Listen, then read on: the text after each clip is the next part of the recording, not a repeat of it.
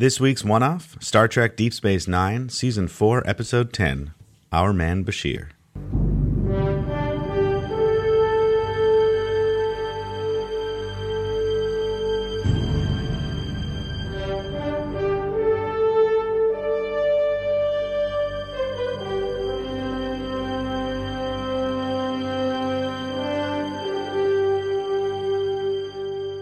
So what do you think about holodecks? Yeah, I know, right? Like, what the weirdest science fiction concept, I think, to be thrown into a television series yet? I don't know. I mean, it's because they're amazing, but I don't see how they don't just lead into madness and insanity. The thing about a holodeck is that it never matters, right? Because the whole idea of a holodeck is basically the characters are going and they're putting on a play. And so the stakes of the episode can never be that high unless something goes wrong with the holodeck. And it seems like something goes wrong with the holodeck a lot. Yeah, or, I mean, it's also a good tool for, I mean, as far as narrative storytelling, it's great to have a place where if you need your characters to be talking while climbing a mountain, you can do that. That's true. Or the beginning of whatever TNG movie it was, where they're all on a boat. Yeah, you can do that with holodecks. Or having, like, you know, you need Worf and Dax to be arguing while fighting in a cave. You can do that on a holodeck. So they're great plot devices, right? Well, and for a serialized television show, it's convenient, like especially something like science fiction where making new sets is fairly high budget. Oh, look, they're doing some spy movie. We can just reuse that set, you know, from one lot over and have our episode take place in it. So, yeah, but I just still don't understand how if we actually had holodecks, how people would not just go mad. Like, wouldn't you? Isn't that like you go into a room and anything you like, your fantasies are real, like they're not in your head anymore. They're actually like real, and you play them out. It's like, wouldn't that send you into some kind of weird, like you'd never want to leave, or you like, why would you leave ever? And not to mention identity crisis. Like, is this a real person? Am I a real person? Maybe I'm in a holodeck. Like, I don't know. I just feel like people would go insane more often in a Star Trek universe if holodecks existed. I think holodeck addiction would definitely be a thing. Like, there would be it's called holoddiction. That's both ridiculous and true. And they never deal with that in the show, do they? Like, they never have somebody who loves the fantasy more than the reality.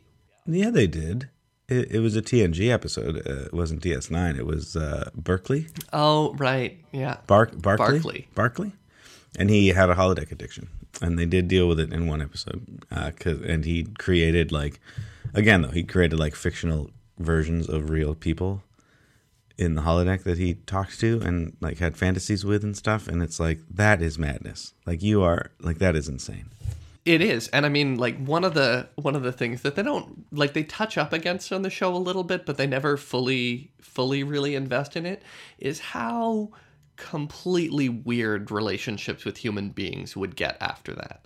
Because if you're entirely living this fantasy with lifelike simulacra of the people around you, you would cease to really engage with reality in any meaningful way. You'd sometimes maybe forget that the Bashir you're talking to isn't actually the Bashir that you had this long, intricate relationship with in the holodeck. It's just the doctor that you see once every couple of weeks. Yeah, it's such a weird concept. But again, like in television land, it's great. It works so wonderfully to tell stories and have fun. But if you think about, like, what would really happen if there was holodecks, I would fall apart. See how many people fall into, like, World of Warcraft nowadays and get, like, addicted to that game and fall into this fictional universe. The holodeck is like 1 billion times more real than that. Yeah, and in the context of, like, the entire Trek universe, there aren't any negative consequences for just becoming a holodeck person. Like, they don't have an economy, so what's the problem if you just decide, I'm going to dedicate my life to reliving James Bond fantasies? Yeah, I mean, it does seem like holodecks are a little more rare to come by. It's true. It's true. And on Deep Space Nine, there is an economy behind it because Quark makes you pay for it. Yeah, and like, I mean, the Enterprise has one, but not most ships don't have holodecks, right? So it is like, it is, I think, a treat to be able to go into a holodeck. And some people don't like them or whatever, like Commander Kira. But, so it's not like, I don't know if I could just own a holodeck if I was a human on Earth in the 25th century. When is this? Good question. 24th? Yeah. Let's say 24th. Let's say something like that. Yeah, I don't think you could just build one in your house. Like, I think they're pretty expensive and require a lot of high tech stuff, even for the day. Yeah, but I would be comfortable dedicating my entire life to getting a holodeck. There are lots of people who invest, thousands of dollars on making their own great personal computers so that they can play, better, faster, stronger games. I think holodecks would quickly turn into that. Like, the episode of TNG, I think it might have just been called The Game, where Wesley Crusher is that addicting game of... Yeah, that he brings on the ship and everyone gets hooked on it. Yeah, and I think that would legitimately happen with holodecks. Mm-hmm. Yeah. I mean, because you can replicate food in them. Mm-hmm. So you're good. It's insane. You can replicate entire relationships. You're like, as far as I understand it, the constructs in the holodeck can be as basically full-fledged as you want them to be. Well, I mean, look at Vic from later episodes of DS9, the lounge singer. Yeah. He's a program that knows he's a program. He's self-aware. Yeah. And they leave his program running forever by the end of it. which gets into some really weird ethical problems as well. Like, I know, right? And he breaks out of his holo program and gets into other people. It's insane. And when Nog comes home with PTSD and goes and lives in the holosuite for months. Yeah. I think you could have an entire television series that is just rooted in the holodeck as a concept. Yeah, it's amazing and terrifying all at the same time. It is absolutely terrifying, and they never really let it be as terrifying as it should be, because they always rely on, looks like the holodeck is real this week, instead of these are the real life consequences of having such a powerful piece of technology in the world.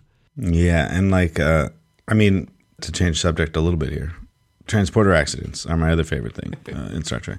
Yeah. And I think when you combine the holodeck technology and transporter accidents, you now have an infinite number of stories to tell. They're convenient when there's a fluctuation in the plasma coil of a ship, and then they beam out as it explodes, and now they're in this transporter accident. That kind of thing is perfect for storytelling. And I don't know, without transporter accidents, I don't think we'd get a lot of my favorite Star Trek episodes. No, I mean, we got 2 Rikers out of a transporter accident in TNG. Exactly. We had in Voyager, we had Nuvix, the combination between Tuvok and Neelix when a transporter accident fused them together into a single person. Yeah. You can get some pretty cool stories out of transporter accidents, which again is that idea that they use this technology to tell some great stories. Because it is the thing of if there were holodecks, we'd just live in them forever. If there were transporters, I wouldn't walk anywhere. Beam me to the bridge. Beam me from my bed to the bridge. Well, and I mean, it explains why there aren't toilets on any of these starships, right? They just beam it out of you, right out of your stomach. Right out of your long intestine. Yeah, and so you never need to use a toilet because it's just transported out of you and into space, presumably. Mm-hmm. I'd only trust O'Brien to do that for me. Yeah, O'Brien, but not the one eye O'Brien that we saw in this episode. You mean Falcon? Falcon. Such a great. I love when Star Trek does genre stuff. See, You don't? Oh, okay. You don't? Tell me why. Why don't? What's wrong with genre in Star Trek? My problem. Okay, so an episode like this is a perfect example. So it's an ensemble cast already, right? Like there's a large cast in the show, and we need to juggle a lot of balls and follow a lot of characters. But not only do we have to do that here, we also have to follow their other genre cliche characters, and so it ends up being like this. There's a lot going on in an episode, and I guess I just find it. I get tired watching it, you know? Throughout this entire episode, I was wondering, I can't remember, do all of the characters remember this stuff afterwards, or is it only Bashir and Garrick who remember it?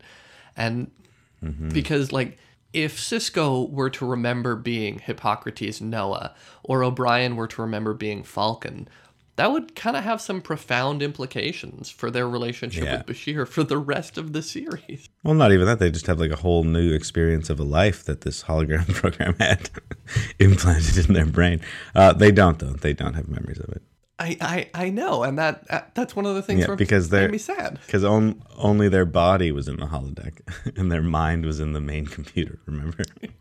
Oh, I remember. I remember Which I think has implications of its own. That their mind was living at computer speeds for a while, connected to all, like, wouldn't they come out of that knowing everything about the system all of a sudden? Like, I don't know. It was great. Transporter actions, man. They can do anything. This doesn't even get into the really obvious transporter problem of every time you step in, you die and are reconstituted elsewhere. Like, well, that's only a problem if you make it a problem. Hey, man. Philosophy major. Hey, man, I'm never, ever stepping into a transporter under any condition. Okay. It would... Noted. But yeah, so like genre in Star Trek, I love it, though, because the thing with Star Trek is that it can very easily feel like every episode's the same episode, right? Yeah. Like, I mean, DS9 is one of the rare exceptions where it doesn't necessarily feel that way because it's more of like a soap opera, but it still has like, you know, a tone that it hits. But like TNG, it's like how many more planets can they land on and meet aliens, or how many more things can go wrong on the ship and anomalies that they encounter. You know, like there's only so many storylines they hit, and so a holodeck genre story is like, to me, it's a Christmas episode, which is the phrase I use all the time when describing like the episode that's just for fun, that has no implication on any larger story. It's a Christmas episode. It's just a fun episode. And genre episodes in Star Trek are those to me, where it's like, I can watch this out of context and out of line with any of the other stories, and it's still fun just to watch. Like when Data was Sherlock Holmes. Yep. Bashir being James Bond. That's a classic, one of my faves. And an episode like this reminds me of classic TNG or the original series more than anything. I think you're right in that those were episodes of the week where you could do anything and everything gets reset to status quo. And it didn't matter what season you were watching. I couldn't remember if Bashir had revealed revealed his genetic heritage yet in this one. Yeah, I don't know. What season was this? This was 4. This is 4, and he does that in season 5, as it turns out. I went and looked it up. But it did... Yeah, because when does Voyager start? Because he doesn't do it till after Voyager's been on the air. Oh, see? Because we get the Doctor from Voyager as a guest star. See? See, you're clever. I just didn't remember, and this was just completely out of context. And so it had that kind of fun, campy, original Trek series feel. I think you're right that the genre episodes do that really effectively, as opposed to most of Deep Space Nine, which you can't really watch out of order because there are large season-wide plot arcs happening. And Well, and you know, the other great thing about the transporter, or not the holodeck genre concept, is that because it's a holodeck program, there's going to be a human in it that knows it's a program, right? So Bashir in this case, but also we had Garrick in this episode, which was excellent to add commentary on Bashir's fantasies. So we had that wonderful sort of commenting on fantasy and commenting on people's, you know, on James Bond stories, basically, right? And like, so that meant that throughout the episode, they could make like ridiculous jokes, like naming Dax's character Honey Bear. Yeah. Or Mona loves it. Yep. Mona loves it. Like these like terrible puns that are worse than what James Bond actually does, but only slightly.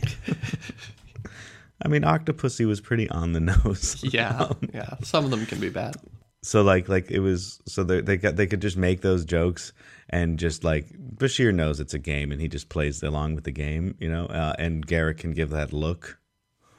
She seemed very interested in you, you know. So like we have this commentary on the genre because there are real life people in it, which allows us to have those, like that ridiculous moment when Cisco uses the word lasers too many times. You know, and it's just such a funny lasers, these giant lasers, and it's like, yeah, it's pretty James Bond. But I think the other part that you hit on is the way that it's able to comment on the ridiculousness of kind of Star Trek as well, in a way that other episodes can't.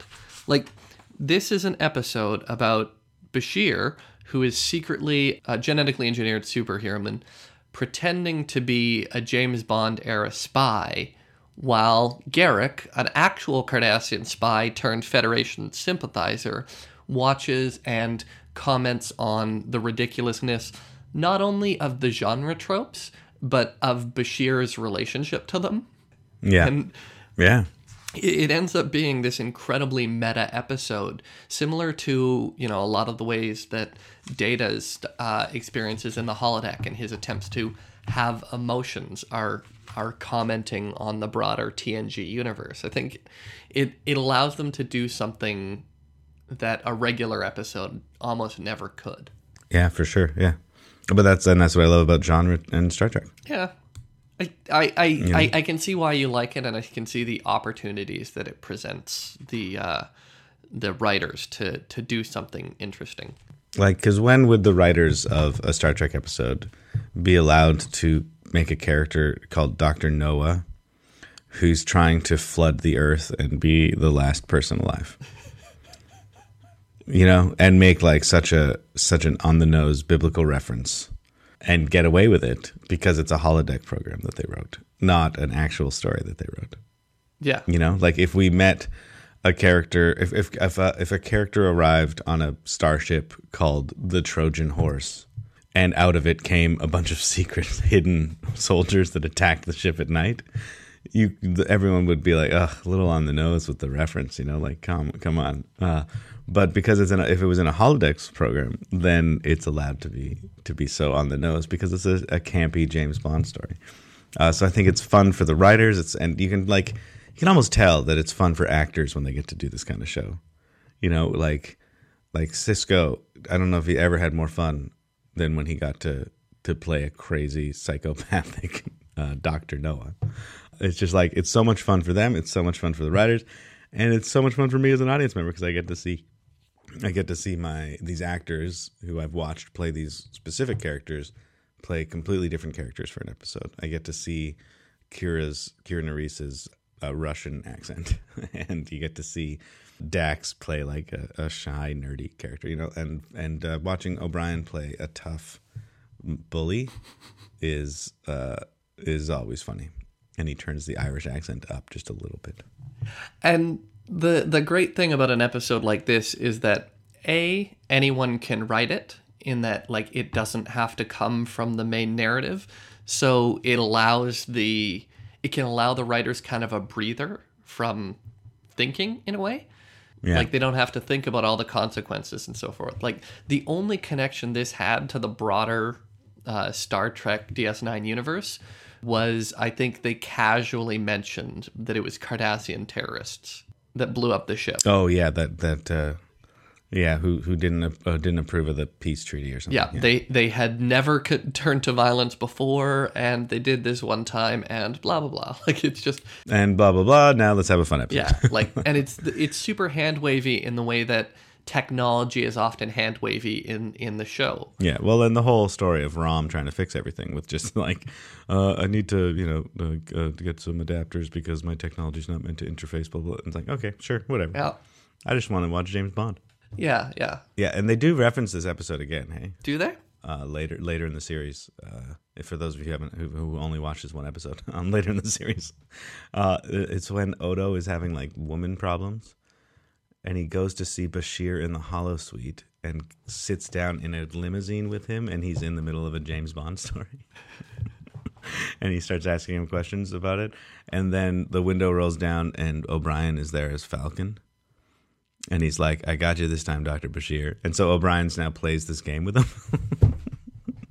And he plays Falcon, which is the character he was trapped in forever. Like, it's so funny. What I particularly like about this episode is that our man Bashir isn't actually a reference to James Bond. It's reference to Our Man Flint, which is itself a parody action film of James Bond. Oh, cool. I didn't know that. Yeah, yeah. Our Man Flint? No, I never watched it. And what's the premise of it? A trio of mad scientists attempt to blackmail the world with a weather control machine. Well, it's like the same thing. Yeah, it's like the same thing.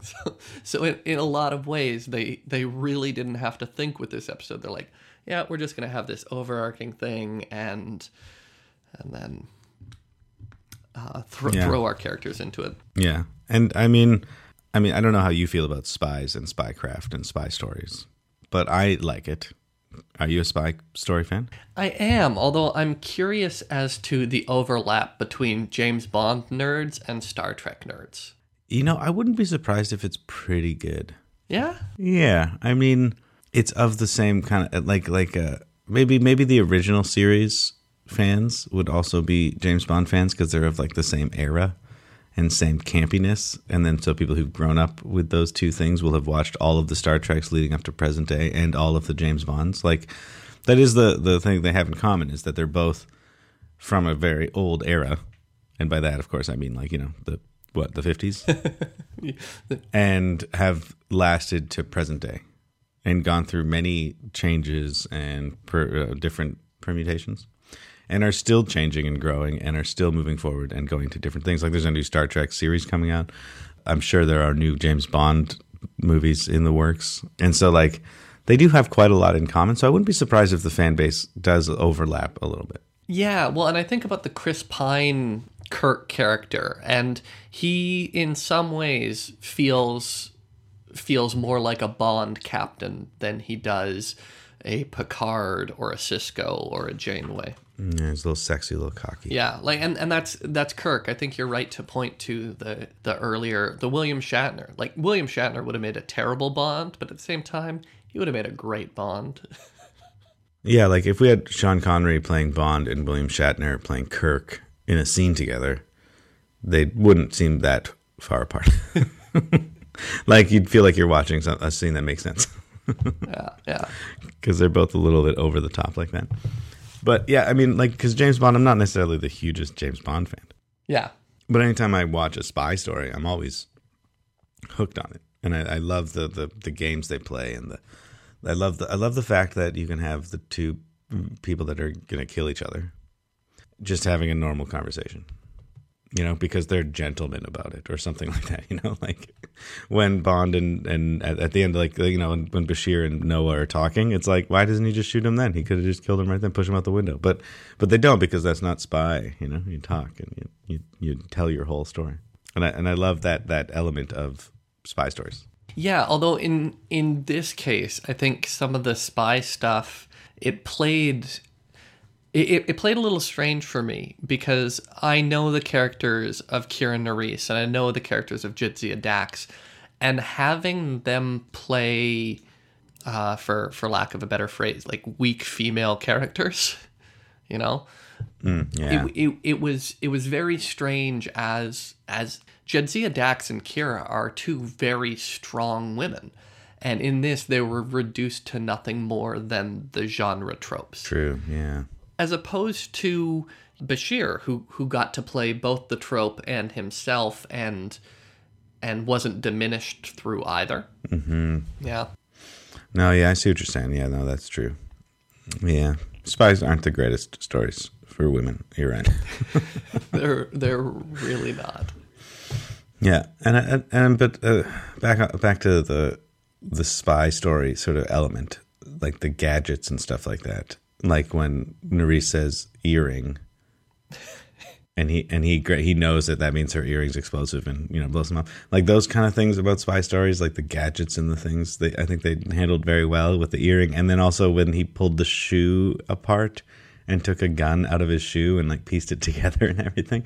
Never referenced it, just put it together, and then and it wasn't until Garrick commented on like, you're going to take them down with that, and it was like that kind of thing was so fun and spycrafty that I just loved it. Yeah, the thing about genre stuff in Star Trek is and I think necessarily has to because of the nature of the kind of the sci-fi genre anyway, but they really take seriously the genres that they are taking up.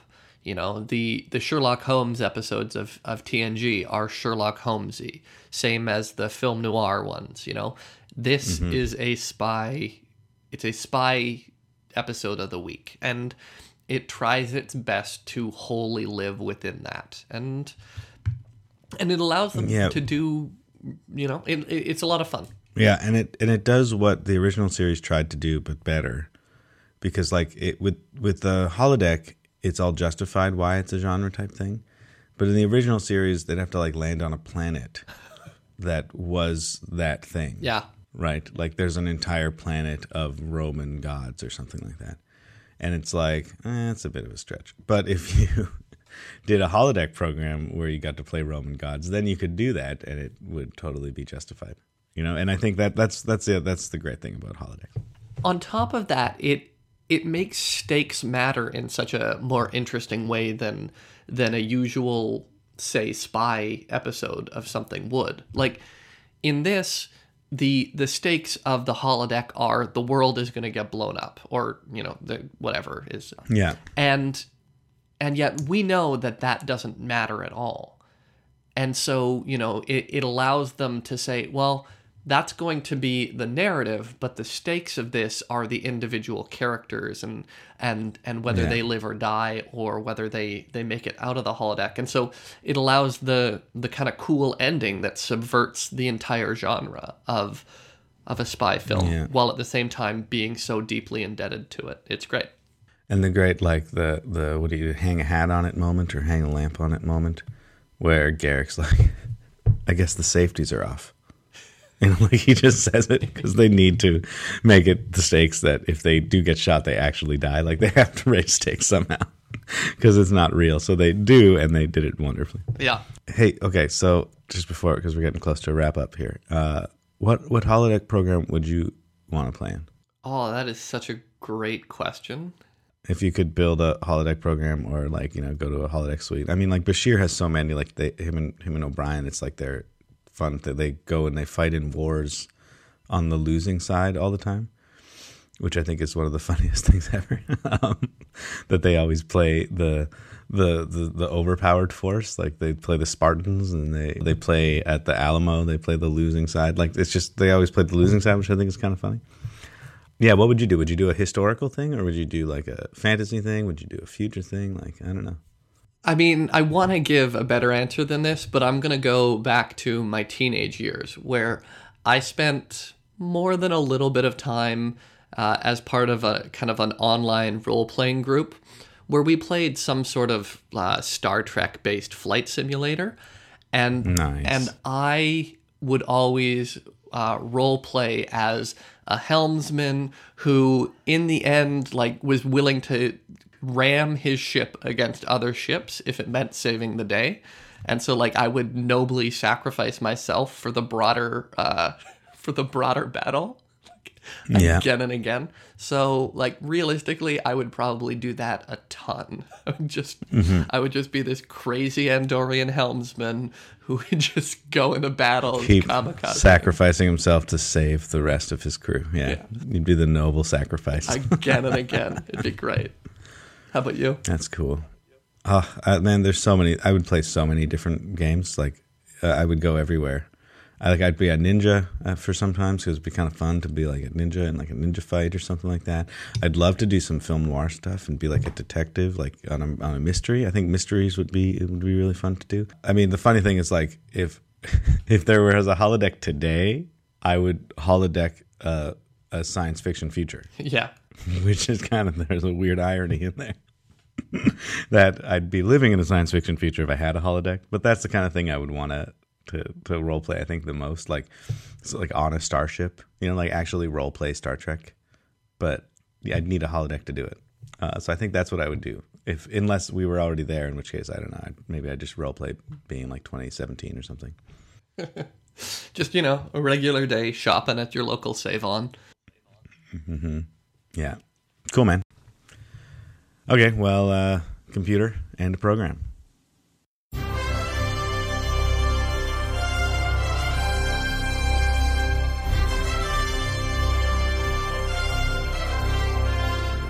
Next one-off, Friends, Season 3, Episode 2, The One Where No One's Ready.